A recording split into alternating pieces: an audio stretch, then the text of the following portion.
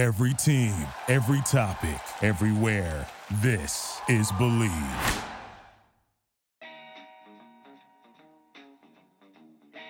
Hello, everyone, and welcome back to another episode of Believe in Betting Chicago. My name is Joey Christopoulos. Today's episode is brought to you by BetOnline.ag. Look, the NBA, the NHL, the playoffs, they're in full swing, and the MLB is coming up to the stretch run. So our partners at BetOnline.ag have you covered. So take full advantage of sports being back and get in on the action with hundreds of odds, futures, and props for you to bet on. And there is always that online casino. It never closes. So head to betonline.ag today and sign up to receive your welcome bonus on your first deposit. Again, that's betonline.ag and sign up today. Welcome to the pod, everyone. Today we are talking hoops. Round 2 is already in full swing. We had some Game 7s over the last couple days that we're going to hit off the top, and then we're going to preview some of the Game 1 Round 2s that are going to be starting. So bringing back the hoops honchos. First coming up, they say he's known for his offense, but really he's known for his last-second blocks on defense. It's Aaron Hagel. What's up, Hags? Hi, Joey. Hello, buddy. Welcome back to the pod. And coming back as well, in crunch time, he can hit those free throws. No matter how bad the referees are calling it, you know that he's going to hit the shot when it matters. Mike Choi. Joey, what is going on? My Portland pick. Fake news. Fake news. We brought you back to lick your wounds. It's all right. We're not thinking about that. We're moving on. I also had the Oklahoma City Thunder maybe making a round 1 upset. Did not happen last night, and I want to start right there. Let's just begin with the easy topic that probably everyone's going to talk about. The Rockets and defense together for the first time ever. Hags, want to hop into you first. First of all, let's just talk about how exciting the end of that game was and how surprised you were at the manner in which Houston had to go about winning that game. That was crazy, man. That's like, one of the craziest endings I've seen in a while. And, James Harden's always knocked for not being a good defender. I'm one of those people who knock him for not being a good defender, and had one of the biggest defensive plays I've seen in a long time. I mean, that was a clean block. And that, on those kinds of shots, it's close a lot of times. The refs, more often than not, will give the benefit of the doubt to the shooter for getting fouled. So it's a pretty ballsy play to even try to go for the block, but he did. It was clean. And, he let out that roar afterwards, and I was actually pumped for him. That was a huge play for him. And roll it back just a little bit further, Choi. 17 seconds to go, CP3's got the ball, and you're like, okay, he's going to hold out for the last shot. He's going to drive. He's going to probably just step back and at the elbow shoot that jumper. But even on that previously, he tried to make that kick-out pass, and Russell Westbrook, tipped it, and then got the ball back. And then all of a sudden, that offensive play completely broke down, swung it back around to Dort, who had 30 in the game. Of all the guys probably on the Thunder to have the ball in his hands, it probably was our boy Dort. And James Harden came up with the play. I mean, Choi, in terms of things that were unexpected, that's got to rank right up there. Well, I mean, there were so many unexpected things that happened in literally the last 7 seconds of that game. It lasted forever too. It did. I mean, that amazing dodge of between the legs that Harden had to do to get out of the way, potentially of having it deflect out of bounds. Ultimately, it didn't matter because Dort was out of bounds. So it wouldn't have mattered if it hit hard or not. But I thought it was actually kind of crazy that, they put Gallinari to the line for that foul, right? And ultimately that one free throw probably didn't, even though we missed it, didn't affect the end of the game because they still would have needed a bucket either way. But I thought, speaking to your Chris Paul thing, I thought it was crazy that, in that situation, Chris Paul wasn't on the line to shoot that free throw. I know Gallinari it was something crazy, right? He hit 53 straight free throws prior to that. But you know what? Screw sabermetrics, man. In a situation like that, you put in your best player's hands. It should have been Chris Paul shooting that. And who knows what would have happened with that last second play. But also, I know they kind of mentioned on the telecast too, but Steve Adams, man, if, SGA would have saw him on that pass just before that foul of Gallinari, that's an easy bucket if he just throws that lob pass. So, I mean, there were so many little things that happened that could have really affected that game either way, literally in the last 10 seconds. Hags, hop back in. Yeah, I didn't really like that play that Billy Donovan drew up for the last second play. I forgot who it was, but there was somebody way across the court, and I'm thinking, the second half to go, how are you supposed to throw the ball to that guy? There's a guy who would pick it up easily. CP3, they didn't set a good screen. Like, he should have been wide open, or at least kind of open. and he couldn't pass him because he was covered. And it was just like Steven Adams was coming to him. I think he panicked and passed it to him, which was like the dumbest pass you could possibly do because he's not going to be able to do anything with the ball there. But exactly. I really wonder what the play that Billy Donovan drew up, because it was either not executed right or it just wasn't the right play. I just thought it was pretty bad. Really interesting, too. A series of woulda, coulda, shouldas. And obviously, you've got the CP3 playoff legacy versus the James Harden playoff legacy going into this. And in this Game 7, in theory, CP3 played a better all-around game, had that triple-double. I believe he was one of the oldest basketball players to ever have a triple-double in a Game 7 situation. And James Harden shoots 4 for 15. So if you're a sports writer, automatically you're writing the lead paragraph being like, James Harden blows it again. And in the end, man, Chris Paul, like, just almost felt like he was unhinged at times. Like, he was playing such a great game, controlling the offense. And then those final few possessions, not only was he just barking at the refs, yeah, they had to go through that whole off-ball situation of him, deciding whether it was a timeout or whether it was that off-ball foul. They did get it. They get the free throw. He didn't end up taking the free throw, Higgs, which I think is a really interesting point. At that point, I don't care if you've made 4,000 free throws in a row. That's kind of CP3's free throw right there. And then in those final possessions, you saw him really turn on the engine, try and, create something for himself, but almost felt like he did too much at times. And James Harden, man, escaping another dud, honestly, a dud game from one of what we consider one of the greatest modern offensive players going in the game today. Shoots a 4 for 15, only scores 17 points. We're going to talk about the block, but Higgs, I mean, again, James Harden's offense, he didn't play a great Game 7. It was not a good performance from him. No, it wasn't, but, he's a superstar, and he showed up when he needed to with that block. Are you talking about Robert Covington, or are you talking about James Harden? Because that superstar, Robert Covington, man, dude, he was draining some threes. I love Rocco, man. I've drafted him in our fantasy leagues the past couple of years because he's the kind of guy that does a little bit of everything. He'll get like 12 points, 5 boards, 5 assists, a steal, a block, a 3.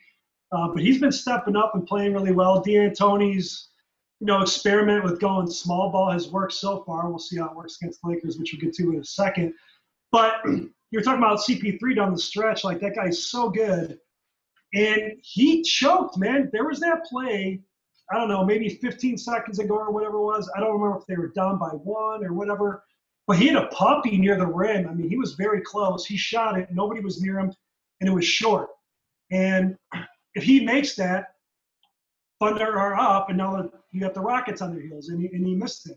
And I was very surprised, and you were talking about that second to last play too, where he's trying to create, he's trying to do something. He threw the ball out. Westbrook almost stole it, and it was just very uncharacteristic CP3 for that last 20 seconds. Joy, my question for you then is, the Thunder are eliminated. And maybe let's take a step back and look for a second and say, a lot of people didn't think the Thunder were going to go very far. A lot of people didn't think Chris Paul was going to finish the season on the Thunder in general. And it sort of all kind of came together, and he was able to galvanize the team. And honestly, they played a really hard-fought first-round series. But, I mean, in your opinion, does this continue to tarnish a little bit of that CP3 legacy of just he can't get it right in the playoffs? Something always goes wrong. It wasn't the injury of the hamstring this time. It was actually the play on the court. In my opinion, I mean, yeah, ultimately, in hindsight, we're all going to look back at this and see, yeah, another playoff letdown by Chris Paul. But, I mean, look at that roster. I mean, when you're relying on the likes of, Dort to have a big game, when you're relying on the likes of, SGA, I mean, who I think is an ascending player, but by no means is, a number 2 on any other legitimate playoff team. I mean, a guy who, again, as you were kind of alluding to, I think we had kind of had this vision of Chris Paul being kind of washed up to some regards, right? So he kind of had a regeneration in the bubble. So, I mean, I can't fault the guy. And, this is the thing too, is like it was kind of the same thing with LeBron those few years, kind of damned if you do, damned if you don't, right? If he would have taken the shot and missed, it's oh man, he should have distributed the ball better, or no, he passed the ball. Why is he passing the ball? He doesn't want that last second shot. He can't. But I think his resume has proven that he is, I mean, he's a Hall of Famer. So to me, the fact that they got that far was because of Chris Paul. You look at that roster, any other, who else would have pushed them to this level to force a Game 7 with the Rockets, who are a good team. They're going, a little bit of ups and downs here and there, but they have for the last 2 or 3 years been a contending team. You can't say that about the Thunder since Durant and the Westbrooks have left. So I think I think Chris Paul's the reason that they were even at this point. That's a great point, and that's the double-edged sword, right? Is he brought them that far and failed maybe in those final moments. But let's just be real, if James Harden and Russell Westbrook and the Rockets got kicked out in the first round, this would be a more catastrophic, disastrous situation that we'd be talking about. People would be fired. People would be getting traded. And trust me, James Harden in the second round now against the Lakers, he still has plenty more time to add some more duds, perhaps, to his playoff ledger if he so chooses. I do want to get to that in a second, but I also want to get to the game that went on yesterday. Higgs, we're going to go to you first on this one. A lot to unpack. We're going to begin with just the final moments of the game and then talk about the series as a whole. But the Miami Heat take a 2-0 series lead, and with free throws with time expired, something that you're rarely ever going to see in a playoff game, let alone an NBA playoff game. Higgs, just your reaction to those final few moments, a lot of calls that are being questioned today, and just how you felt about how that fourth quarter played out for both sides. I felt like the last 2 minutes took over 30 minutes. It was insane, man. Well, the first thing I guess I would say is that foul, the foul that Dragic had on Middleton, that really pissed me off, man. Because, for me, as a former player and kind of a big man, I appreciate good defense. The NBA doesn't really reward good defense. So the fact that he did play good defense, and they showed the replay, and they're saying that, his feet was underneath the landing space for Middleton. I get that. I've seen that. I remember Zaza Pachulia doing that to Kawhi Leonard in the playoffs, shattered his ankle, and that's why they put that rule in place. That's a legit rule, and they're trying to protect the shoes. I get that. But he could not have just put his arms up as high as he could and just stay as straight as possible than he did. It was just such a terrible call, and the fact it was a three free throws was huge. Middleton got those. And then after that was was it the inbounds after that, the Jimmy? I'm trying to remember the sequence. That was prior. That was prior when he got trapped and then he threw the ball towards the basket. That was another play too, right? So he chucked it. About that one. Okay. Yeah, well, whenever he got trapped in the corner, he chucked the ball, and then Brook Lopez got it and scored. Brook Lopez got fouled on that. That should have been right away. I was like, oh, that's a 3-point play. And they didn't call anything. I was like, dude, that's a blown call because he definitely got bumped. That should have been a 3-point play. Middleton didn't get fouled. And then the very, very last play of the game with Jimmy Buckets in the corner and the freak going after him. Did he touch him on the side? Yeah. But Butler fell down. He didn't push him down. It's just such a shitty way to end a game when a guy's shooting free throws with nobody on the line. I don't know, man. It just sucked. Yeah, it follows along the cliche of that's why the refs swallow the whistle in those final moments. You want the players to actually decide the end of the game. And I'm right there with you. I mean, it's got to be really tough because that rule is in place, especially the Middleton Dragic play where that rule is in place for the safety of the players, but you can't necessarily punish a guy for a defender for making an offensive player feel uncomfortable when he's trying to score. That's the whole point of defense is to kind of bring some heat on there. And that's what they say, you know what I mean? If you're standing straight up and you're in place, you should be good to go. Troy, I want to ask you, I think maybe we can dive into this conversation because this game kind of really bore it out a little bit. I think this is probably the first time where I'm really starting to wonder, not just about the Bucks for the rest of the series, but if the Bucks had home court advantage and if this game was in Milwaukee, do those calls happen? Obviously, we can even get deeper and do the Bucks play this way, but I think these are the first few moments where, damn it, the Bucks won a lot of basketball games this year, and now all of a sudden they're on this neutral court, not necessarily playing a neutral game, but you would think that maybe the home court advantage might have helped him out with a couple of those calls, especially on that Brook Lopez play. Well, potentially, but I'll also counter with this. Maybe being in the bubble is the best thing that could have happened to the Bucks. Unfortunately, in light of recent events that have happened in Kenosha with the shooting, they obviously would have had much more chaos going on in the Milwaukee area because of that. Who's to say how much that would play a part in it? But I mean, the world is crazy, and unfortunately, right now in these last couple of weeks, it's been located to the Milwaukee area. So I can contend that maybe, they've obviously been distracted. They were the team that wanted to pull out from the playoffs, and then ultimately, didn't play that first game, or not the first game, but the last game prior.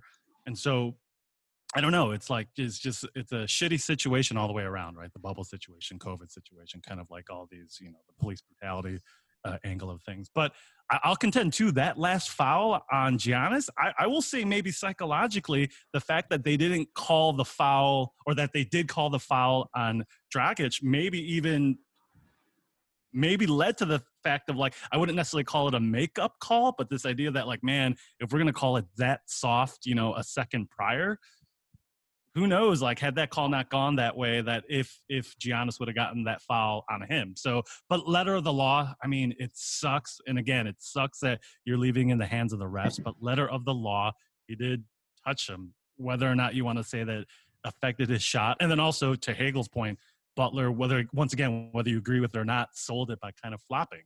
And again, all that stuff adds up to just, the human nature of what these refs go through, just calling a game. Hop in, Higgs. But it was the same ref, wasn't it? It was the same guy who called both of those. And remember, after the second one, it's the same guy. What is this guy doing? Yeah, I think it was. Davis. That's what I'm saying. Mark Davis, that's what I'm saying. Like, I think maybe unintentionally there was that psychology of, like, oh shit, I just blew a call in Milwaukee's favor, on that 3-point play, and now it's like, oh, psychologically, like, I kind of have to make it up to Miami in a weird way. Yeah, no, I agree.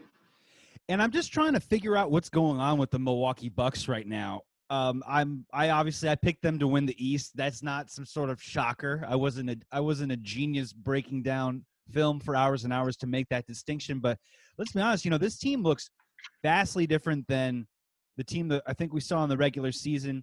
The Miami Heat are playing great basketball right now, great team basketball. Every single one of their pieces seems to be doing their job right now. That aside, though, like, the Milwaukee Bucks team of the regular season wouldn't give up 116 playoff points, in my opinion, in the second round. Their defense seems to be really slacking off. Their size has changed a little bit. Robin Lopez was inactive, wasn't even in the game yesterday. And I'm sort of starting to ask myself this question, and that's why I was getting at with the home court advantage, where we've seen this in basketball before, where Giannis aside, there are teams that obviously just roll through the regular season and win tons of basketball games. Those are typically also the teams that are like 39-1 at home. They're the home cooking basketball team. Everything's going good, and they're built more for the regular season, for the playoffs. I'm sort of starting to ask myself the question, are the Milwaukee Bucks built as a playoff team? Are they built to go deep into the playoffs? Are they just one of those, again, great regular season teams that win a ton of games, and without home court advantage, it's kind of tough for them to maybe take it the distance? Higgs, hop in. Historically, championship teams have 2 or 3 superstars. If you look at all the championship teams, you need at least 2, at least. So besides the Freak, who's the other star on their team? Chris Middleton? Chris Middleton's good. I like him. But is he a star? No. Then who else do you got? Like Bledsoe? He's not a star. So they have, like, good pieces around him, but, like, I don't know, man. After the first round, I switched my prediction from them to Toronto, which isn't looking good either. We'll get to that in a moment. But, yeah, just watching him, I told you guys, I love the Freak. He's one of my favorite players, but I've also said Anthony Davis is, I think, better than him because the Freak's not a good three-point shooter, and he's proven he's not. He's not a good free throw shooter, which he's proven he's not. He fucking choked yesterday. He missed 2 big free throws down the stretch. And he turns the ball over. So, I mean, on top of that, he's great. But he's just, to me, if he's the MVP, right? He was the MVP last year. He's supposed to be maybe MVP this year. When you're the MVP, dude, you have to dominate, absolutely dominate and crush the other team. And I just don't see it with him, man. And dude, if they don't win this, wow, talk about a realignment. You can't bring the same squad back with the same coach. You're going to think Budenholzer's going to be around? I mean, dude, he sat the freaking Middleton for stretches down, like at minutes at a time down the stretch yesterday. It's like, you can't do that, man. You can't have both of those guys out when it's coming down to crunch time. Like, what are you doing? And you got Wesley Matthews starting and logging minutes and only scoring, 4 points in a game? Like, that's not going to cut it. It's just for me, and Troy, I want you to hop in on this. It's just for me starting to sort of feel like those LeBron teams on the Cavaliers back in the day, just these great regular season teams, some guys stepping up into their roles during that time. And then when the playoffs come around, we're just asking ourselves the question, who is the second guy to back up LeBron and make shots? Mo Williams, is Mo Williams Chris Middleton? This whole conversation sort of seems to be playing itself out over again, and it doesn't make Giannis a guy that can't win the big one, but it also sort of feels like his game isn't where it needs to be that sole focus, like where everything revolves around him at all times for 48 minutes, 4 quarters. They can for a while, but not all 4 quarters. Troy, what are you seeing with the Bucks? And then on top of it, do you think they can get back in this series? Well, in general, I agree with what both of you guys said, but I will counter with the fact that we saw it happen literally last year. Kawhi Leonard willed that team to a championship. Now, again, he had Kyle Lowry, all-star player, but by no means would I think any of us confuse him for, a top 20 player in the league. He'd be right on that fringe, right 20-ish, depending on how you want to view it. But that was a one-man driven championship for sure. I think the difference with Giannis is, as a big man, I in this modern age of run and gun basketball, I don't think as a big man you can, if you don't have that skill set, and sure, he can lead a fast break down the court, but if you can't be the guy who can initiate the offense off the dribble as the superstar on your team, as we've seen, like whether it's LeBron, whether it's Dame, whether it's, any of these guys, I think you are at a deficit in terms of like what you can contribute to your team overall, even if you are a superstar. That's why I don't think a guy like AD, who I agree, Higgs, I think AD is better than, at least right now, than Giannis. But like, again, he could not himself single-handedly lead a team because as a big man, you don't have the skill set to kind of affect the overall game. I will say in this case, I do think Milwaukee can come back, but I will say in this case, I think it's a thing, it maybe it actually comes down to matchups. Kind of as we talked about when the bubble started, one of Milwaukee's biggest weaknesses is that they can't protect the three. They can't protect the outside shot.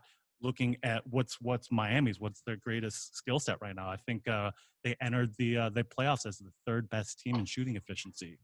And again, you have a guy like Dragic who is lighting it up, right? He's getting hot right now. I think last night was his 26th straight game with 20 points or more. You got a guy like Tyler Hero who can shoot outside. Duncan Robinson is playing well. So, I mean, they're attacking Milwaukee's biggest weakness right now. So I think to me right now, it's a combination of things. It's like I said, it's kind of the mental aspect that Milwaukee has to deal with some of the things that have been going on back home. It's the idea that, of course they don't have the home court, but also I just think they're meeting a hot team who their greatest strength is Milwaukee's biggest weakness. So I think matchups has a lot to say to it. But I can't imagine that they don't get back in the series. A franchise centered around Jimmy Butler and then drafting smartly and developing young players. Can we talk Jimmy Butler real quick? Can we talk about Jimmy Butler right now? That doesn't sound like a plan that would work.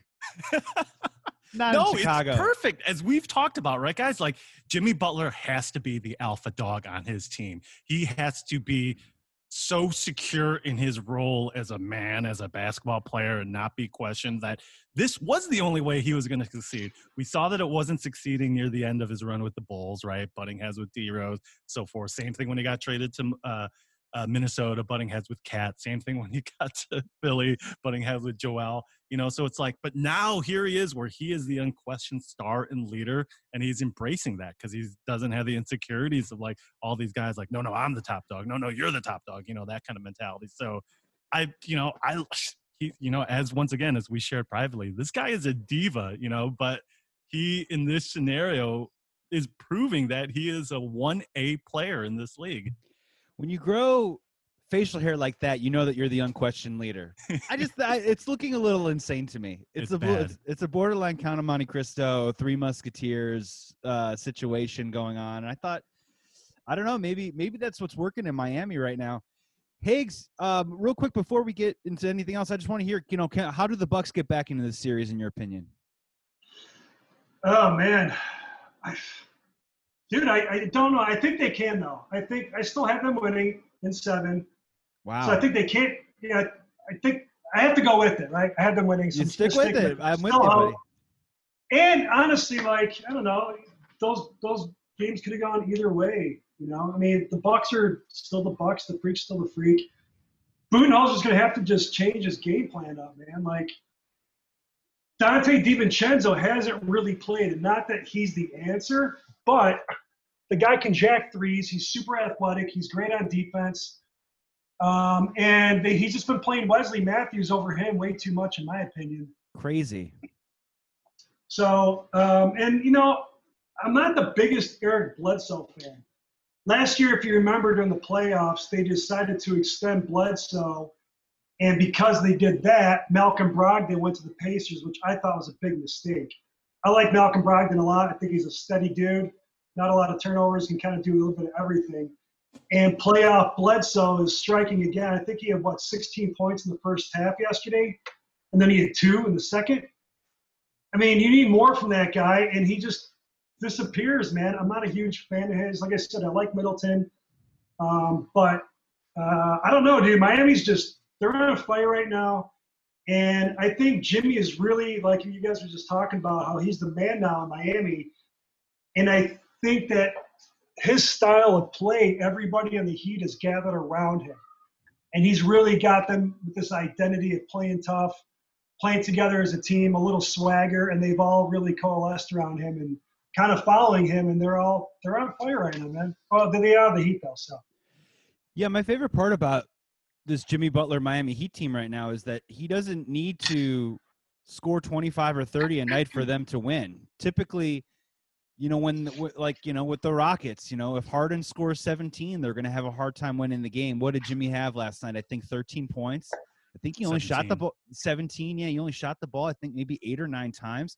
And you're like, oh, wow, well, this is really interesting, collection of talent here of guys hitting shots. And for the Bucks, if they want to get back in the series, they got to do the exact same thing. It's not going to come down to Giannis. It's going to come down to them making shots. I mean, I think they were 7 for 25 from the three-point range last night. That's 28% from the field for those doing math at home. That's not very good. You might want to try and figure that out. And I know that this narrative is out there, and it's been played a lot on some very popular websites and everything. But again, last night, the Greek Freak only playing 36 minutes in a playoff game that you have to have? Excuse me, but what the fuck are you resting him for? Dude, the thing is, they had him on load management the entire season to have him saved up for the playoffs. Well, okay, now you're in the playoffs, and he has to play more minutes than that. That's what I'm saying. Like, Budenholzer's strategy is weird. And once again, if they don't win, man, he's, I would say, almost good as gone. Or the Freaks can be thinking about playing somewhere else because they lost last year after, in the second round. If they lose again in the second round this year, to me, out of any team in the playoffs, maybe besides the Rockets, Milwaukee is the most to lose if they don't advance. And Giannis might be looking in the mirror across the court and being like, Miami in 2021, this team is kind of interesting. And they're going to have cap room. For me, besides the Spurs, I don't know, what NBA organization would you want to play for? I mean, the Heat with Pat Riley at the helm have been consistently great for the past 20 years.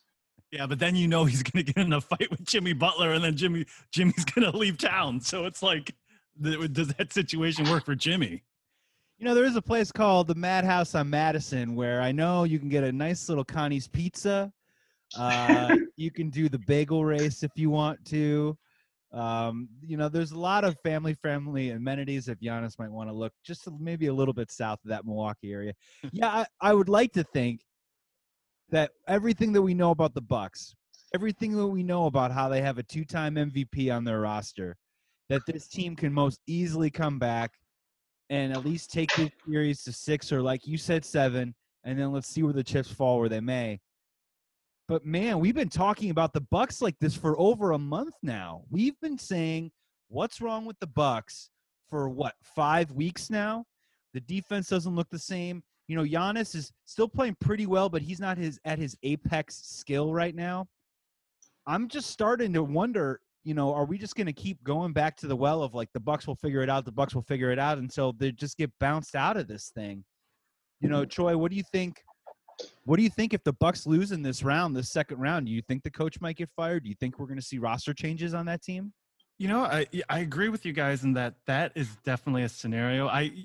This kind of strikes me a lot during the prime D Rose years, where you have a team that's just going for it during the regular season to just get the best regular season record possible, and to some degree have kind of spent themselves. So by the time they get to the playoff, they've kind of have lost a little bit of steam. Now, again, this year is different, right? They had all the teams basically had load management for 5 months or 3 months as they kind of got reset for the bubble play. But yeah, I 100% agree with you and Higgs in particular, where it's like, yeah, they're going to blow this team up if they can, because then they'll see that this roster is not a championship caliber roster.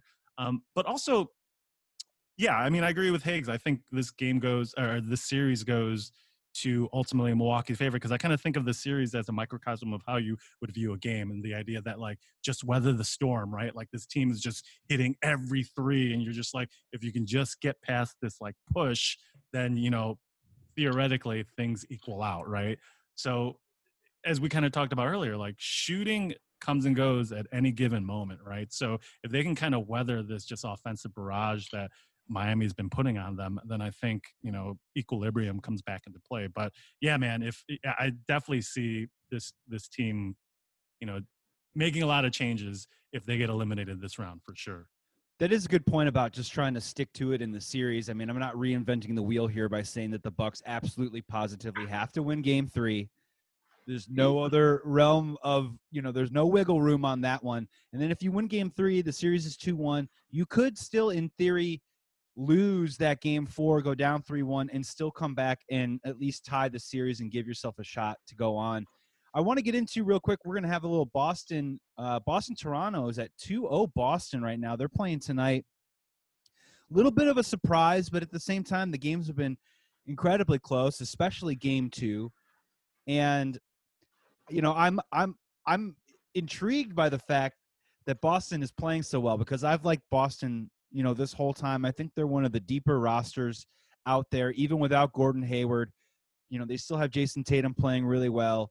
You know, your boy Time Lord is all of a sudden now on the court, baby, making it happen. Higgs, I want to go to you first. You know, what has surprised you perhaps the most about the Celtics taking a 2-0 lead in that series? I mean, the big one is the fact that Van Vliet and Kyle Lowry can't hit a shot. I forgot what they were combined in the first 2 games, but it was awful, man. I don't know, it was like 436 or something crazy. I don't know. It was really, really bad. So I think that's the biggest thing. I mean, it's 2 of their best players. If 2 of your best players can't hit shots, it's really hard to win. On top of the fact that, Boston's super deep, man, and everyone's tearing it up right now. I know you had already mentioned my boy Robert Williams, the Time Lord. So I just want to give you a little glimpse of why he's called the Time Lord. So check this out. So in the very first game, he played 19 minutes. He had 10 points on 5 of 5 shooting, 5 boards, 2 assists, and 1 steal. Game 2, he only played 18 minutes. He's backing up Daniel Tice. He had 11 points, again on 5 of 5 shooting, 4 boards, and a block. The Time Lord is for real.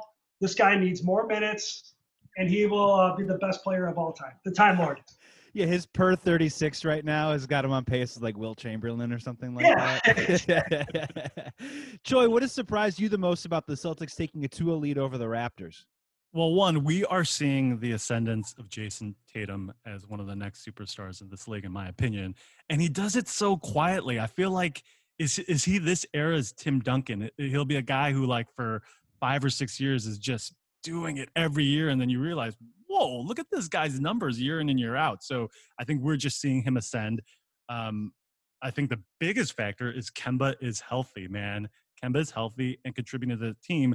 And even more so, I think the Celtics are better this year by addition by subtraction. I think the fact that, Kyrie is not on it. Kyrie is a world-class talent, but that guy is a pariah. That guy is a pariah on every team he's been on. So I think just the team chemistry, that in itself alone is helping Boston. I mean, I've read report after report after report about how great of a teammate Kemba is and how, like, things that Kyrie would have said or done, like, it's not even on the radar for, Kemba. So, and he's still got that step back jump shot, man, which is crazy, man. I love that. Like, he literally, like, leaps back like 3 feet and then hits that jumper, which is, it's pretty cool to watch. So, yeah, I think just the emergence of Jason Tatum, Kemba being healthy, and no Kyrie is really helping this run by the Celtics.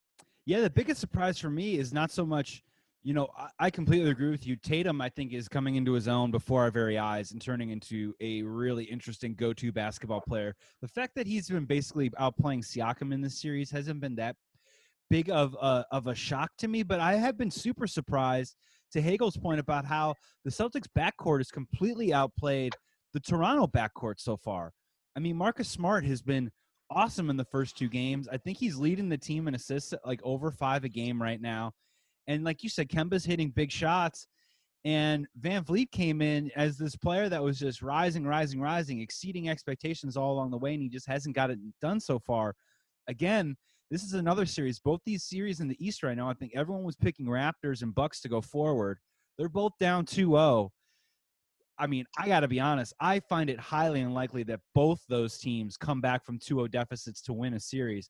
I can wrap my head around one. I can't wrap my head around the other. So I think probably the Raptors are in the most trouble out of these 2 rounds right now. And again, with the Celtics, I just like their bench. I just think that they have a pretty nice, deep 7 or 8 man rotation. Everyone says Nick Nurse is like the best coach in the NBA. Well, Brad Stevens is pretty good too as well, so maybe that's close to a wash. And I'm a little worried about the Raptors in this series. I mean, how many games, like, do either of you guys think that the Raptors can come back and win this series, or how long do you think this series can go? Because I don't think that the Celtics are going to be sweeping Toronto. Well, I picked the Raptors after round 1 to win it all, so I got to stick with them at this point. I got the Bucks too. Yeah. So the odds say that the Celtics will win in 5, but like I said, I have the Raptors win it all, so I'm going to stick with them in 7. But I wouldn't doubt it possible. Joy, what do you think is going to happen in that Celtics-Raptors series? I mean, again, the Celtics are playing well, and, maybe it's a situation where the Raptors are just losing steam. But this is a case for both the Raptors and Milwaukee where no home court actually, or any court, helps them. Because, right, in this scenario, they would both be going to the opposite team's home court and having to deal with that mess, right? So it's like, in a weird way, now it's kind of, I mean, you never want to be down 0-2, but being down 0-2 is probably to some degree helping you out that you don't have to now travel to the away teams, arena and city for that. So, yeah, I mean, I would obviously, my money would be more so on Bucks moving forward than Toronto. I think,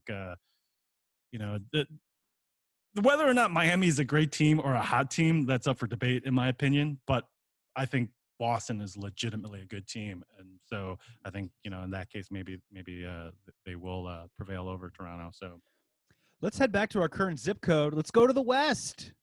We got a series starting tonight: the Nuggets and Clippers. And gentlemen, we all were social distancing, but we were able to be in the same ether as each other as we watched Jazz Nuggets. Don't really need to get into that slugfest, that 80-78 slugfest. So let's just keep moving it forward. I'll just be very blunt with you. I'm not going to spin it any other way. I don't see any scenario where the Nuggets beat the Clippers in this next round. I mean, I'm not calling sweep here, but 5 games, 6 games, somewhere along the way. Do you guys see any scenario where the Nuggets make it tough on the Clippers? And if you do, how would they go about doing said thing? Higgs, if you want to go first. Sure. Well, I agree with you. I got the Clips over the Nugs. Probably 5 games. The only way I can kind of see the Nuggets winning if Jamal Murray can replicate his first-round performance. Jokic averages a triple-double, and Michael Porter Jr. punishes the team that passed on him in the draft. Other than that, I don't think it's going to happen. I'm with you, Choi. Are you feeling the same thing right now, or do you got Yeah, I maybe a mean- compelling case for the court?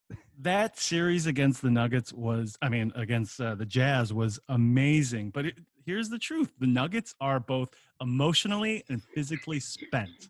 I mean, they put everything they had into that series to get into the second round. So, I mean, maybe that's enough to get them one more win, maybe two. But I don't think you can be on that emotional and physical high and now maintain it through a team that's, one of the favorites since the beginning of the season to win it all. And, not that it's been much rest, but, the Clips have had a little bit more rest, obviously, than the Nuggets, and have been able to prepare for them as well. So I just, to Aaron's point, man, sure, maybe Jamal does that again, but it's like, even when we talked about him when we watched the game, even when a guy is scoring like that, I don't think that's conducive for your overall team play, because that's a lot of watching. That's a lot of guys on the court just watching the other guy take over. And if that guy doesn't score, a third of your points or more, it's like you can't rely on that, because as we talked about, that's just not sustainable. That's not sustainable to winning a championship. That may win you a game, that may win you a first round series against a team that's, of your caliber. But when you're trying to beat a championship caliber team, that's just not sustainable to me.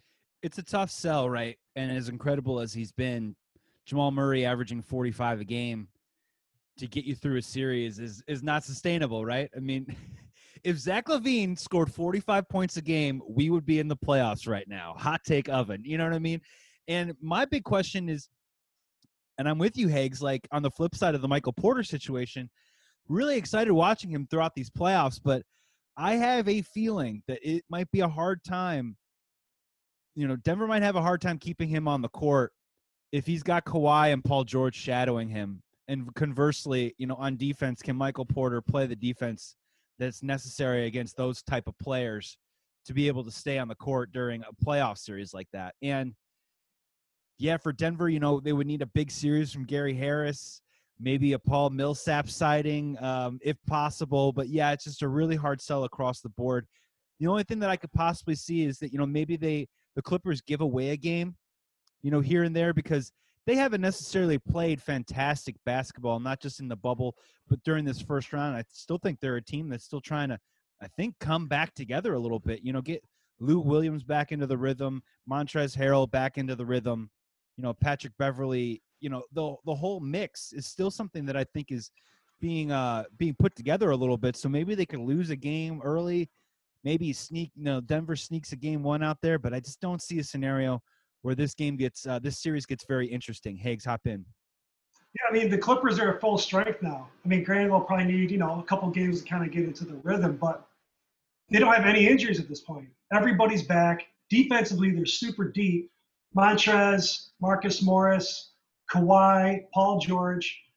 Against the Mavericks, it was exciting. I wanted to see what Kawhi was going to do against Doncic and how he was going to shut him down. To my surprise, a lot of people surprised, Luka was taking him to the hole, man. Like, I was shocked. So I kind of want to see what Kawhi does against Jamal Murray. I'm like, oh, he's going to smoke him. But Jamal Murray's been on a tear. So either way, for me personally, I'm more pumped to see this series than I am Lakers and Rockets. Just because I do like Denver. They have a different kind of team. I love watching Jokic. You just give that guy the ball. He's so fun to watch. And it's going to be interesting to see how the Clippers defend Jokic. But, yeah, it's going to be fun. Fun side note, Choi, are you already missing Doncic in these playoffs? Because I am. Everybody is. Yeah, and I actually wanted to ask you guys a question that we kind of mentioned Jamal Murray, and, just we've obviously shared between, us and our group text, just this idea that, like, I don't know if I like the way, in my opinion, the NBA play has kind of devolved to. Yeah, sure, these guys are scoring 40-plus points a game, but, I mean, like, does that mean anything anymore? I mean, I kind of compare it to baseball with the home runs. Does that home run mean anything more when literally, like, your backup second baseman is hitting 20-plus home runs? And these, we're seeing guys like, the prolific scoring of guys like Dame and TJ Warren, Jamal Murray, obviously, all these huge offensive numbers. But to me, it's almost like it's just video game stats now. So I don't know how I feel about it. And I also don't know how I feel about, does a 40-point game even mean anything anymore? I think you bring up a fantastic comparison between the home run and the 40-point game, where I'm right there with you, where the Jazz, Donovan Mitchell was awesome in that series at times, scoring at will in so many different ways, from three, driving to the hoop, take your pick, he was doing it. But then in those crunch time moments, we were literally watching that game, and Utah really did not have any clue what to do on offense if it wasn't Donovan Mitchell just driving to the hoop and shooting. And to the comparison with baseball, and why I love what you just said so much, you nailed it on the head. The home run is great. The home run is awesome. But it will come at a point in the time in the game when later in the game there's going to be runners on base. And you might not necessarily need the home run. You just need a single, or you just need contact, or you just need to move a runner over. And the run counts the same. You could hit the ball 500 feet and you could hit it 90 feet. If you reach base safely and the run scores, it all counts the same. And I think that is a situation where for some of these NBA teams, the big-time scoring performances are great, but I do start to ask myself the question, the Jazz got so one-dimensional at times, and I think Donovan Mitchell felt he lacked the confidence to perhaps run anything that resembled an NBA offensive set without him trying to shoot and score. And I think at the end of the day, the stats are really nice, but I don't think it helps you win games. Higgs, I'd love to hear your thoughts. Yeah, well, I mean, you can look at Jordan back in the day before the Bulls got Scotty and Horace. He, I think in '87 he averaged 37 points a game. But they didn't go anywhere in the playoffs. They couldn't do anything. Once again, going back to, you need a couple other stars in the team, and the Bulls didn't start winning championships until they got Scotty and Horace. So it's, who else is scoring on the Jazz? Like you said, it's really hard to do by yourself. And at the very least, when Jordan was scoring, 45, 46 in the NBA Finals, they still had the triangle. I think the whole thing for me is that you have to, at the very least, create the specter of the threat of the ball going somewhere else. Just make the defense respect what you're doing out there. And for, a lot of these teams, that's why you go out and you get like the Robert Covingtons of the world, right? And I know that they were missing Bogdanovich, which hurts. I get it, but at the same time, just the sets that they were running, you couldn't make Ingles a threat, at any point. Jingle Juice, you couldn't, at least run the ball off them and try and get some open shots. It just sort of seemed like they got so one-dimensional, got so predictable that, when they scored only 78 points in a Game 7 game, I guess you're just not that surprised.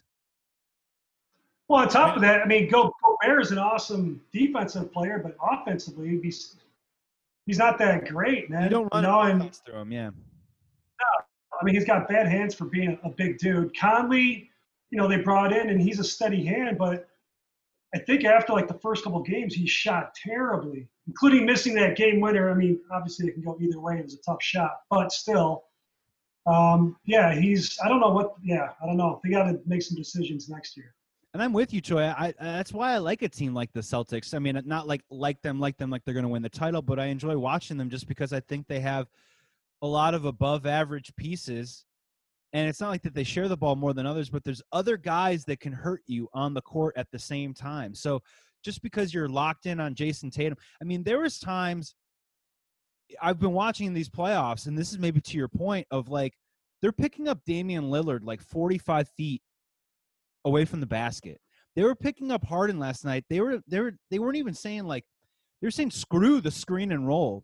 We're just going to jump that screen and roll and get in front of it. So you can't even do it. And that was happening 38 feet away from the basket. And it's just really these defenses just trying to jump what we would think would be this one-man basketball situation. And I get it. These guys are amazing scorers, but I just don't think it leads to ultimate success as a team. And and part of that too is it's the coaching. It's become a players' league, right? So in any other scenario, look, I love when I see Dame. I love when I see Steph. I love when I see any of these guys shoot a 40-foot three with it as a part of their regular offensive set. But, 10 years ago, 15 years ago, a coach would have saw that. I go, I don't care if you make that. You're sitting on the bench for the next 5 minutes, because it's that in the long run, it's not a high percentage shot. Sure, maybe you can make 3 or 4 or 5 in a row in a given stretch, but over the long haul, yeah, you're not a 45-foot shot that's not bailing out the shot clock is not a smart shot. I don't care if you're Steph Curry. I don't care if you're any of these guys. It's not a smart shot. And it only emboldens these guys when they make it, because then it's like, yeah, why isn't this part of my regular offensive game then? Why can't this be a part of my regular offensive game? So I just, again, to Aaron's point, sure, we've always had the guys, whether it's Michael Jordan, any of these guys who scored, bin scorers. But I'm talking about when you have guys like Austin Rivers scoring 41 points in the bubble, when you have guys like, and I know we've kind of had the debate with TJ Warren, but when you have guys like TJ Warren scoring 50, I remember a time when if you saw a guy score 30 points, that was like, whoa, 30 points. Tony Kukoc had 30 points. Chris Duhon just scored 27 points. Wow. But, that would not raise your radar today until that guy hits 45 plus points. At this point, that's when you're like, wow, that's crazy scoring. So I don't know, this proliferation of scoring is just, it's not that I'm a purist by any means, but it's just this idea that like, it's just glorified one-on-one ball now. It's just glorified pickup ball now. I mean, you don't have to be a purist to just look at the fact that the NBA team that allowed the least amount of points per game this year allowed 107. That was the lowest amount allowed per game. Now that's crazy. From when we were growing up in the 90s and 25 years ago, I would say that's 17, 18 points probably off what we would consider the best defensive team in the NBA. So, I mean, those extra points got to go somewhere, and that probably turns into a situation where maybe guys put on a little bit those extra points. I want to hit some Lakers Rockets, and then I want to talk a little Bulls on the way out. So let's talk about this Rockets Lakers series. Rockets get through round one by the skin of their teeth. Will that galvanize them and inspire them to play better basketball in round two? I'm not so sure.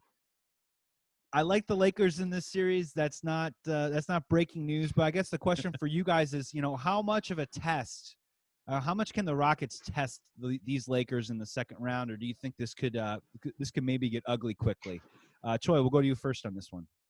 Well, I thought the strategy against the Lakers with Portland would just be barraging them with an offensive onslaught, and that didn't work. So, Houston is very much in that same mold as Portland is. So if their biggest strength is offense and the Lakers were able to weather that with Portland, I don't really see them doing that much. Maybe they pull a game or two out, but I think this is the Lakers series. The only thing is obviously Harden scores like he does, and then we see the continued offensive contributions from Robert Covington, from Russell Westbrook, from Eric Gordon. But if all four of those guys aren't clicking on offense, it's a done series. Higgs, you had mentioned a little bit earlier you weren't super excited for Rockets Lakers coming up, and I'm asking you, you're not excited to watch PJ Tucker and Robert Covington get their ass kicked by Anthony Davis all series, or just give us your general thoughts on what you're looking at with this series, and do you think this could become a competitive series? It could be. I have the Lakers in 6 on this one.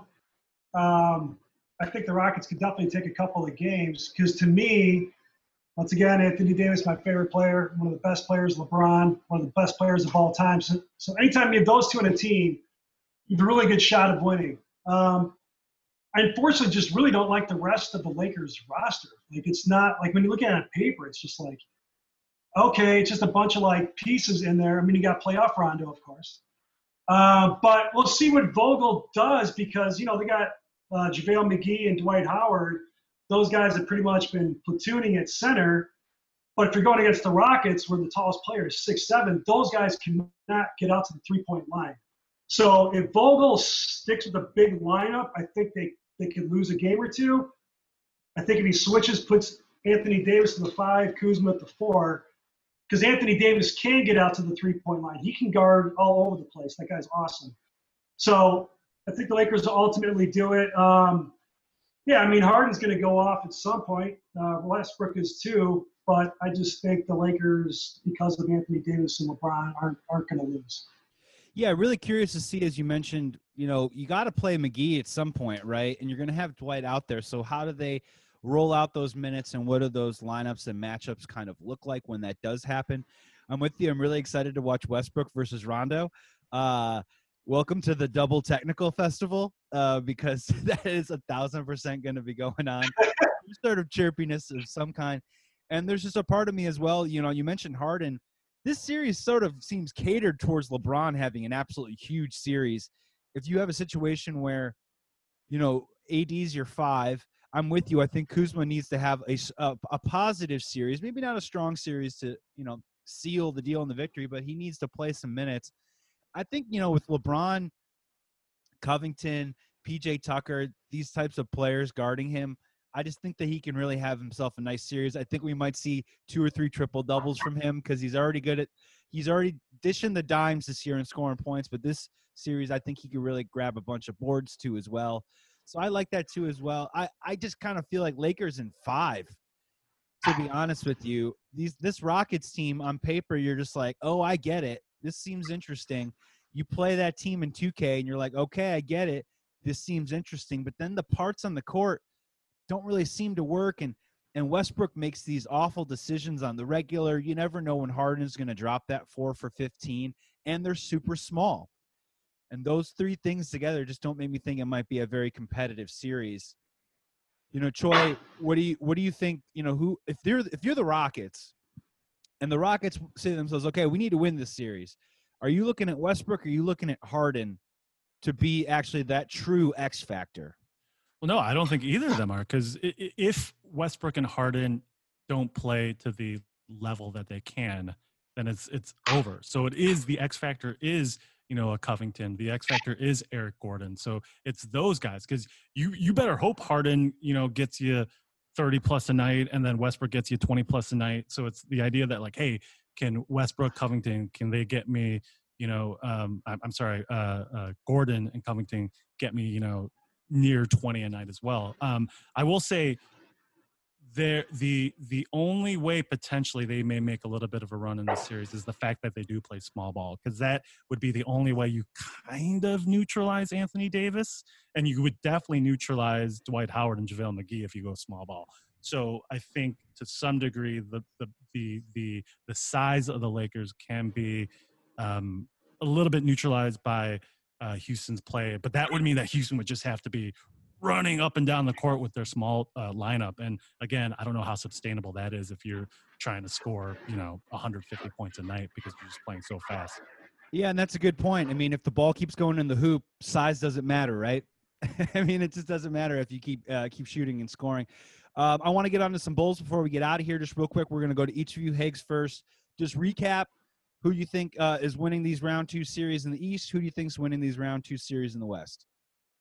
Well, like I said, the Raptors won the whole thing, so I'm just I gotta stick with my picks. Same thing with the Bucks. I had Bucks, Raptors, and then same as before, Lakers, Clippers, which is going to be awesome.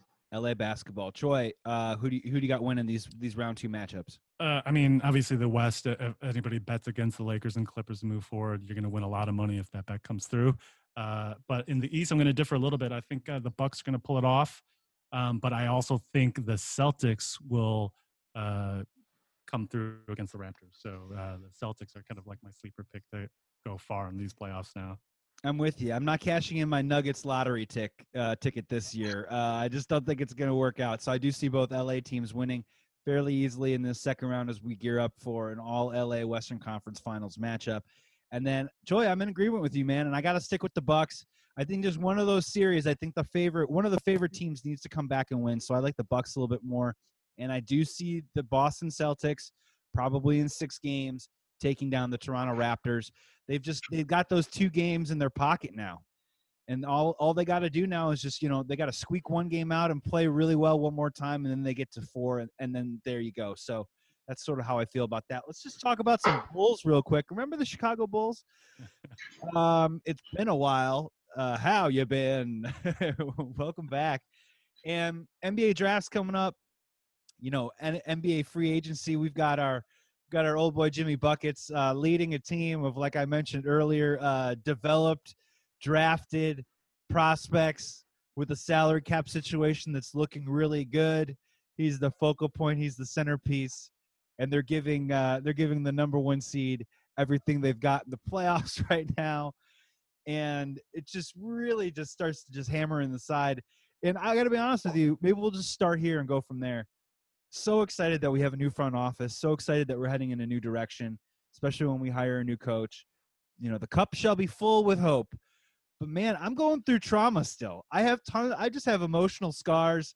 Troy, we're going to start with you first because you literally were texting out of nowhere, just fuck Gar and Pax. You know, they got fired, Mike, but it still seems to hurt. Well, it's just Jimmy Butler is a top 20. Say what you want about his attitude. Say what you want about his personality. But definitively a top 20 player in this league. And, I don't know. He's not worth a max contract. It's just like it boggles my mind that, these guys don't see the talent in front of their faces to spite themselves and trade for, Zach LaVine and what ended up being Lauri Markkanen and Chris Dunn. Restricted free agent Chris Dunn. Yeah, I will. Real quick, because I want to maybe potentially tie this back into the Bulls coaching candidates. What do you guys think of the Steve Nash hiring by the Nets? Like, totally out of left field. I mean, I personally love it because obviously his resume is impeccable as a player, right? And I think one of the biggest things that he has always been known for is just he is a thoughtful guy. He is this guy who is very personable. And in this day and age, as we've kind of texted with each other about, I think more so than X's and O's, it comes down to how you manage personalities in the NBA in this day and age. And the fact that obviously he was vouched for by KD and Kyrie, obviously that tells you all you need to know about how that infrastructure is run in New Jersey right now, or in Brooklyn. But yeah, I mean, the fact that he came out of nowhere, does that help the Bulls, or does that make the Bulls now think a little bit more outside of the box in terms of who they would potentially have? Because, he came out of left field. Higgs, I want to hear your opinion on this first because I got a bit of a take on this one. Go for it. On the Nash hiring? Yeah. I just thought it was weird, man. I don't know. Like, you're hiring a guy who's never coached before. Jacques Vaughn took over as their interim coach after Atkinson got the axe, and he did really well in the bubble. And what I've read today is they're going to keep him on as the head assistant coach, the highest paid assistant coach in the league. But I don't know. I was very, very, very surprised. I think it helps the Bulls, though. I mean, that's one. I never even had Nash. I never even heard Nash's name anywhere. Nobody. So the fact that he's off the board, which leaves more coaches for the Bulls to interview, I think is a good thing for the Bulls. I'm totally confused by this, and I hope I'm wrong. I think Steve Nash is one of the most fun basketball players I've ever watched, perhaps in my life. I mean, he really was, like, on a February night, if you said, watch some random NBA basketball game, I'd probably watch a Steve Nash game, just the way that he controls offense. And it seems very clear that obviously KD and Kyrie do not want an actual coach on their team. They want someone that is literally just going to communicate with them with what they want to do, and then the coach will just say, okay. But you know what? In general, I'm kind of calling bullshit on this one. And I don't want to go as far as to say, the big Stephen A. Smith video is, it's calling Steve Nash white privilege and all this other kinds of stuff. And I'm not going to go that far, even though that's out there. So I do want to address it. But I will say this, that, like, you've got other Hall of Famers too. Patrick Ewing, Jason Kidd. You've got guys that wanted to be head coaches for years, and they had to start at the bottom rung and work their way up, learn the NBA, learn the coaching tree, learn the system, learn how to put together assistant coaches, and understand all that. Now, I know the Steve Nash behind the scenes has been like a consultant, especially for the Warriors recently. Yeah. So he's been around basketball. It's not that he's just, walking off a soccer field or from, making sandwiches for his kids and now he's coaching. But at the same time, and we're deep in it because we're the Bulls, right? We're looking at all these assistant coaches, and I'm just kind of like looking at all these assistant coaches and just, man, they're getting the short end of the stick. They put in the time. They know the NBA. I guarantee you probably maybe a little bit better than Steve Nash knows it right now. And look, they're not going to get paid as much as him. They're not getting a 4-year contract like him. I mean, not to get into the Becky Hammon thing, but Becky Hammon's like, I don't even want to interview for someone unless you're willing to offer me a 4-year contract. And guess what? She doesn't really seem like she's interviewing for anything right now. We'll see what happens. But all of a sudden, you just slap a 4-year contract with Steve Nash. And let's be real, Brooklyn as an organization, do they really know what they're doing? I mean, is this like is this really the prescient move? Are they really on the cutting edge? So I just have a lot of questions, and I like Steve Nash, and I hope that he's successful. And I was excited about watching the Nets next year. But man, this thing just kind of reeks, to be honest with you, and I don't like it. Go ahead, Choi. Well, in the best case scenario, the ceiling is Steve Kerr. Same situation, right? Sure. I mean, a guy who, I think he GM'd for Former Phoenix. GM. Former GM, horrible GM if you look at the transactions he made boy. for Phoenix when he was there. But, the one guy who traded for Shaq, and it was a shitty move, right? Yeah. Yeah. But right out in terms of coaching, no coaching experience, right? That worked out pretty well for the Warriors. Now, he could also be, speaking of another former Nets coach, he could also be Jason Kidd and flame out really horribly, right? But, as we mentioned before and even earlier about this idea that, like, it's not a coaches league anymore, right? It's a players league. And the fact that there is no doubt, right, in any of our minds, this is what KD and Kyrie wanted. It's 100% what they wanted. So that dictated this hire for sure. And so the fact that the players can basically, I mean, I guess to some degree there's always been player influence, in terms of hires and trades and free agents and so forth. But the fact that that can be dictated by players, just like I said, when a guy shoots 60 feet away from the basket and the coach doesn't bench him, it's a players league. And ultimately, if it's what they want, then so be it. But yeah, to Aaron's point, that just means the better candidates that are still on the board that could have gotten these jobs are available for the Bulls. Yeah, and that's a really great point too, because we just went up the rankings, right, of great landing spots. Higgs, I do want to ask you though, like, catering to superstars, I get it, right? Putting them in positions where they're comfortable and that they can communicate with a coach to get to the ultimate success, I totally understand. But do you necessarily trust Kevin Durant's psyche and Kyrie Irving's psyche in terms of selecting the coach? And do you really think those two personalities are the kind of people that should be allowed to be calling the shots on a basketball team? Because I have doubts. I do. They kind of deserve each other. Yeah, that's what I'm saying. Like, I used to love Durant when he was in the Thunder, but when he couldn't beat him, so he joined him and went to the Warriors, I kind of lost all respect for that guy. And they he's still a wasn't great happy. player, but still wasn't happy, and he's still, like, upset about the whole thing. Kyrie, same thing. I used to like, and he's got great handles, but he's just like a cancer every team that he's been on. So it's like they kind of deserve each other. Hey, man, good luck. I know you said you're excited to watch the Nets next year. I personally am not, because I don't like watching. I just don't like those guys anymore, man. So they're going to be a good team. I mean, Durant's one of the best of all time, and Kyrie's a stud. So they're going to be good. I mean, I'm guessing they'll make the playoffs. I just kind of don't give a shit. I just kind of want to watch them because I give it about 32 games before KD or Kyrie wants one or the other off the team. So this is a limited engagement we're talking about here, Aaron. It's going to be here, and then it's going to be gone.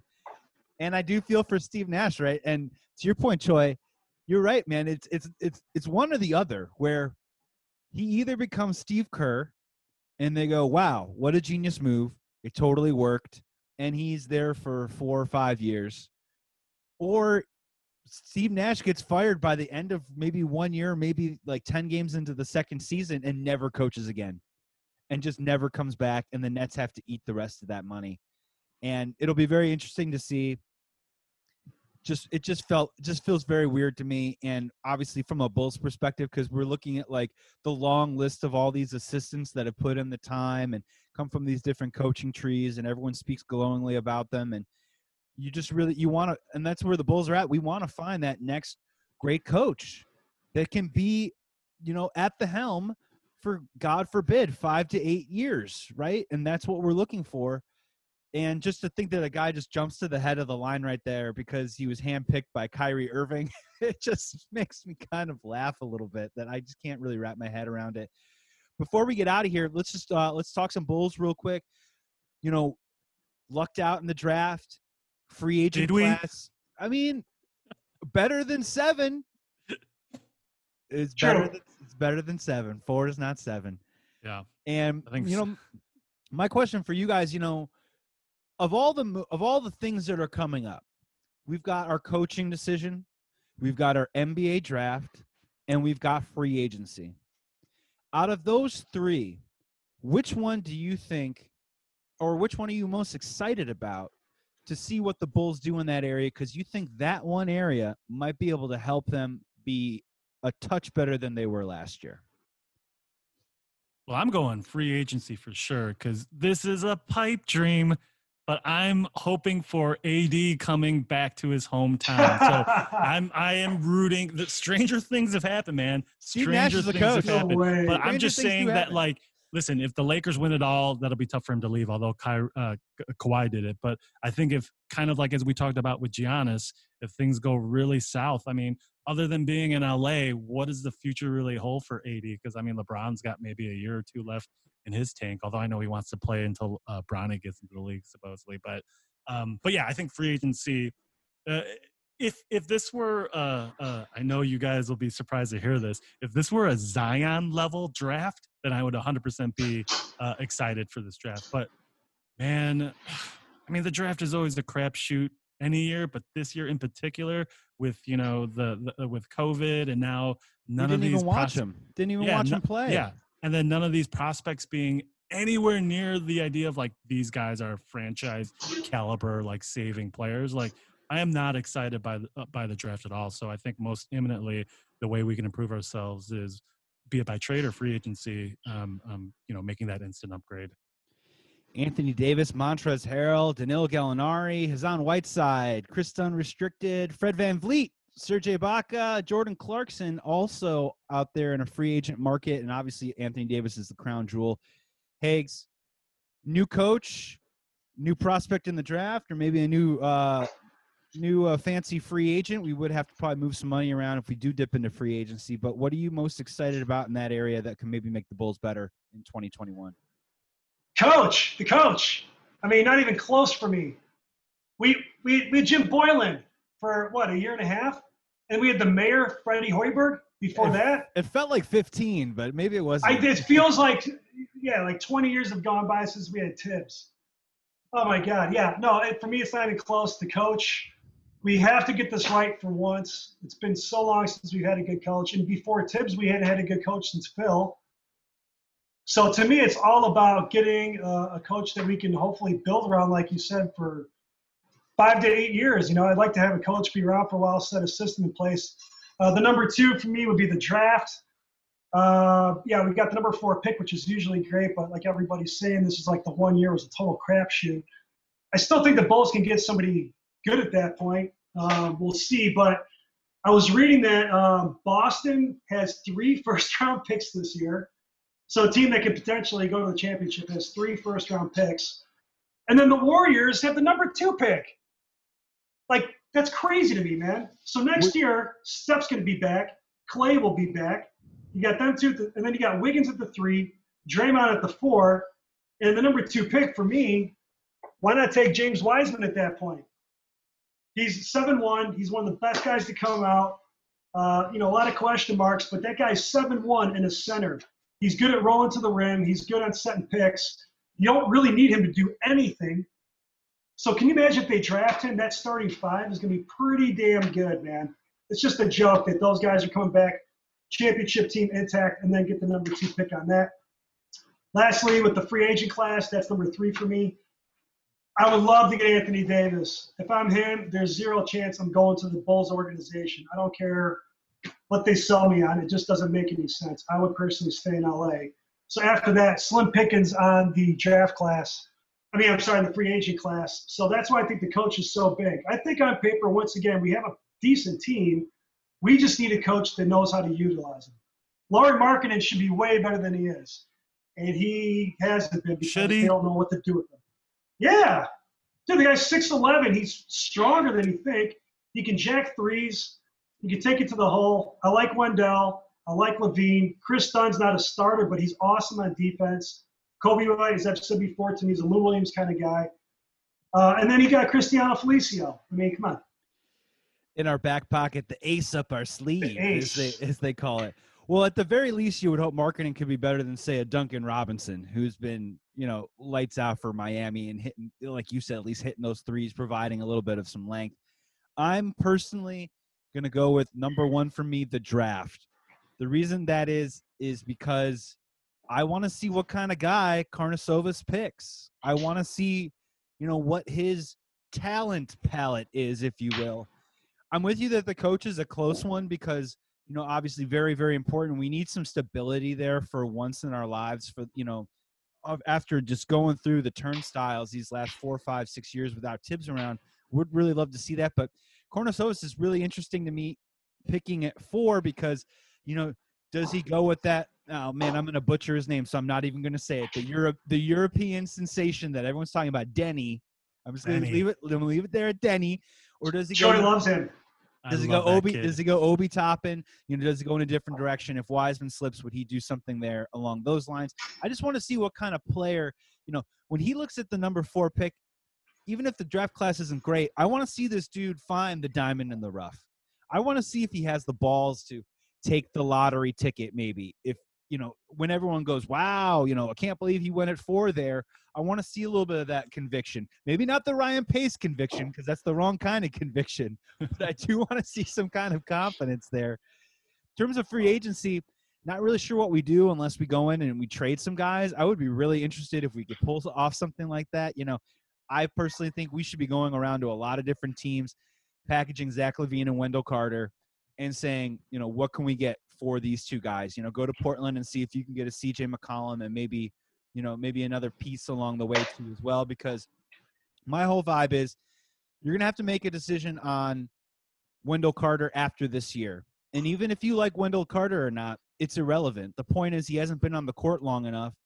So when he goes to restricted free agency, it's going to be an overpay, whether you like it or not, and you just hope and pray that he lives up to that contract. So I would probably look in an area of getting him out now while his value still is something, restart the clock somewhere with that front court. And if you have to part with Zach LaVine, great. Like, it gets some money back off the books. You can kind of prepare for 2021 a little bit. You can draft some guy, run it back. I mean, I'll be honest, it would be really great if the Bulls went to the playoffs this year, but if they don't make it, we're not going to be shocked, right? Give him at least 1 year grace period before the heat starts coming in on, the Karnisovas era, if you will. And that's probably what I just want to see what kind of guy he falls in love with at 4. I want to see what kind of dude he drafts. We learned quickly Gar Forman loves Doug McDermott because he trades Nurkic and Gary Harris to go up and get him. Then we found out who he is by making those moves. I want to see what we do at 4 there. Troy, hop in. Well, I think you nailed it subconsciously. The fact that you had said that diamond in the rough at number 4, that shouldn't be a diamond in the rough pick. The number 4, maybe up to 5, those should be like guaranteed cornerstones. And if they're not a cornerstone, then it's a surprise, not the other way around, right? So I think more so than ever, this draft is the draft where the 14th guy drafted in the lottery could be just as good as the number 1 pick and vice versa. So this is what I was kind of joking about earlier, where like, this draft, I didn't care if we ended up with 10 or if we got number 1, because in this draft could all be the same in the end. There's it's just so. But I do like that Denny kid, man. Give me that Israeli butter every time, man. We're going to be going to Denny's 24 hours a lot on this pod coming up, man. Oh my God, the commercial possibilities are endless for that kid. Tons of grand slams. And dude, what I'm basically saying is I'm sick and tired of the Bulls drafting guys that like, hey, he was a winner in college. He's going to step in and play a role in an NBA team right away. Did I mention he's got a ceiling? He's going to come in, you know what I mean? Like, I want an all-star. I don't want a good basketball player. We have enough what we would consider moderately good basketball players on our team. We got a lot of guys that I could see in playoff rotations for years to come. We just don't have any all-stars. And we don't even have any borderline all-stars except for probably Zach LaVine on the team right now. We need to start reaching for the stars a little bit more. And I'm with you. At that number 4 pick, you should be drafting an all-star. That absolutely should be happening. But just don't give me an above-average player. I'm just tired of that. Start taking some chances and try and find – if you're picking at 4, I want you to think the guy that you're taking at 4 is the number 1 guy in the draft. That's what I want. Guys, I think this is going to do it. We hit some hoops super hard. This was round 2 preview. Some of round 2 is already underway, but other games about to start tonight. With my Hoops Honchos, Aaron Hagel and Mike Choi. Guys, thank you so much for joining me on the pod today, and we will talk soon, and we'll see if Chris Dunn gets signed to a restricted free agent contract. Would that make you happy? Sure. He's good at defense. He's good at defense. He's a good player. Damn it, I did it again. We need all-stars. This is Believe in Betting Chicago. My name is Joey Christopoulos. Today's episode is brought to you by BetOnline.ag. Head to BetOnline.ag today and sign up because they're going to give you a free deposit after you sign up, so make sure you check it out. A lot of great games and action going on this weekend. And enjoy your holiday. Thank you for listening in. We're going to be coming back next week. It's going to be a heavy football week, ladies and gentlemen, because Bears football is back, so make sure you stick around and check that out. Until then, have a wonderful weekend. Be safe, be good, be kind to each other, and we will talk soon.